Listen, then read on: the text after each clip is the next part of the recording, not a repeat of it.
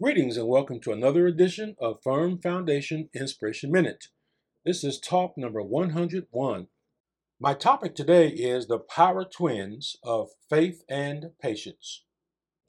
Reading from Hebrews chapter 6, verse 12.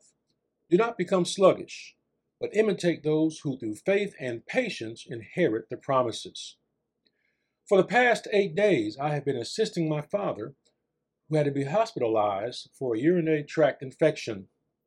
UTI in older people can create a lot of problems, including anxiety and compounding existing problems such as cognitive impairment, which my dad is dealing with.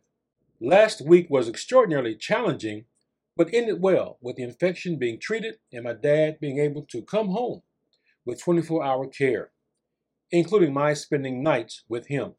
I'm recording this message from my father's house, which is the house I grew up in from the age of 7 years old. At the height of the crisis, I recall praying for my dad to find relief from the suffering and for his medical team to find the right mix of medication and therapies. I was praying for a breakthrough in the moment, but it did not happen in that moment. A long time ago, I learned that faith and patience must work together. As our text from Hebrews stated, through faith and patience, we inherit the promises. One definition of patience is being willing to be helped over time. We have to remember that God is working through the systems of this world, within human bodies, and with people He has gifted to help us.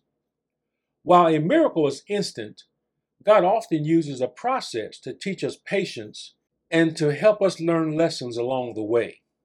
Well, 2 days after that specific prayer, my dad's situation dramatically improved.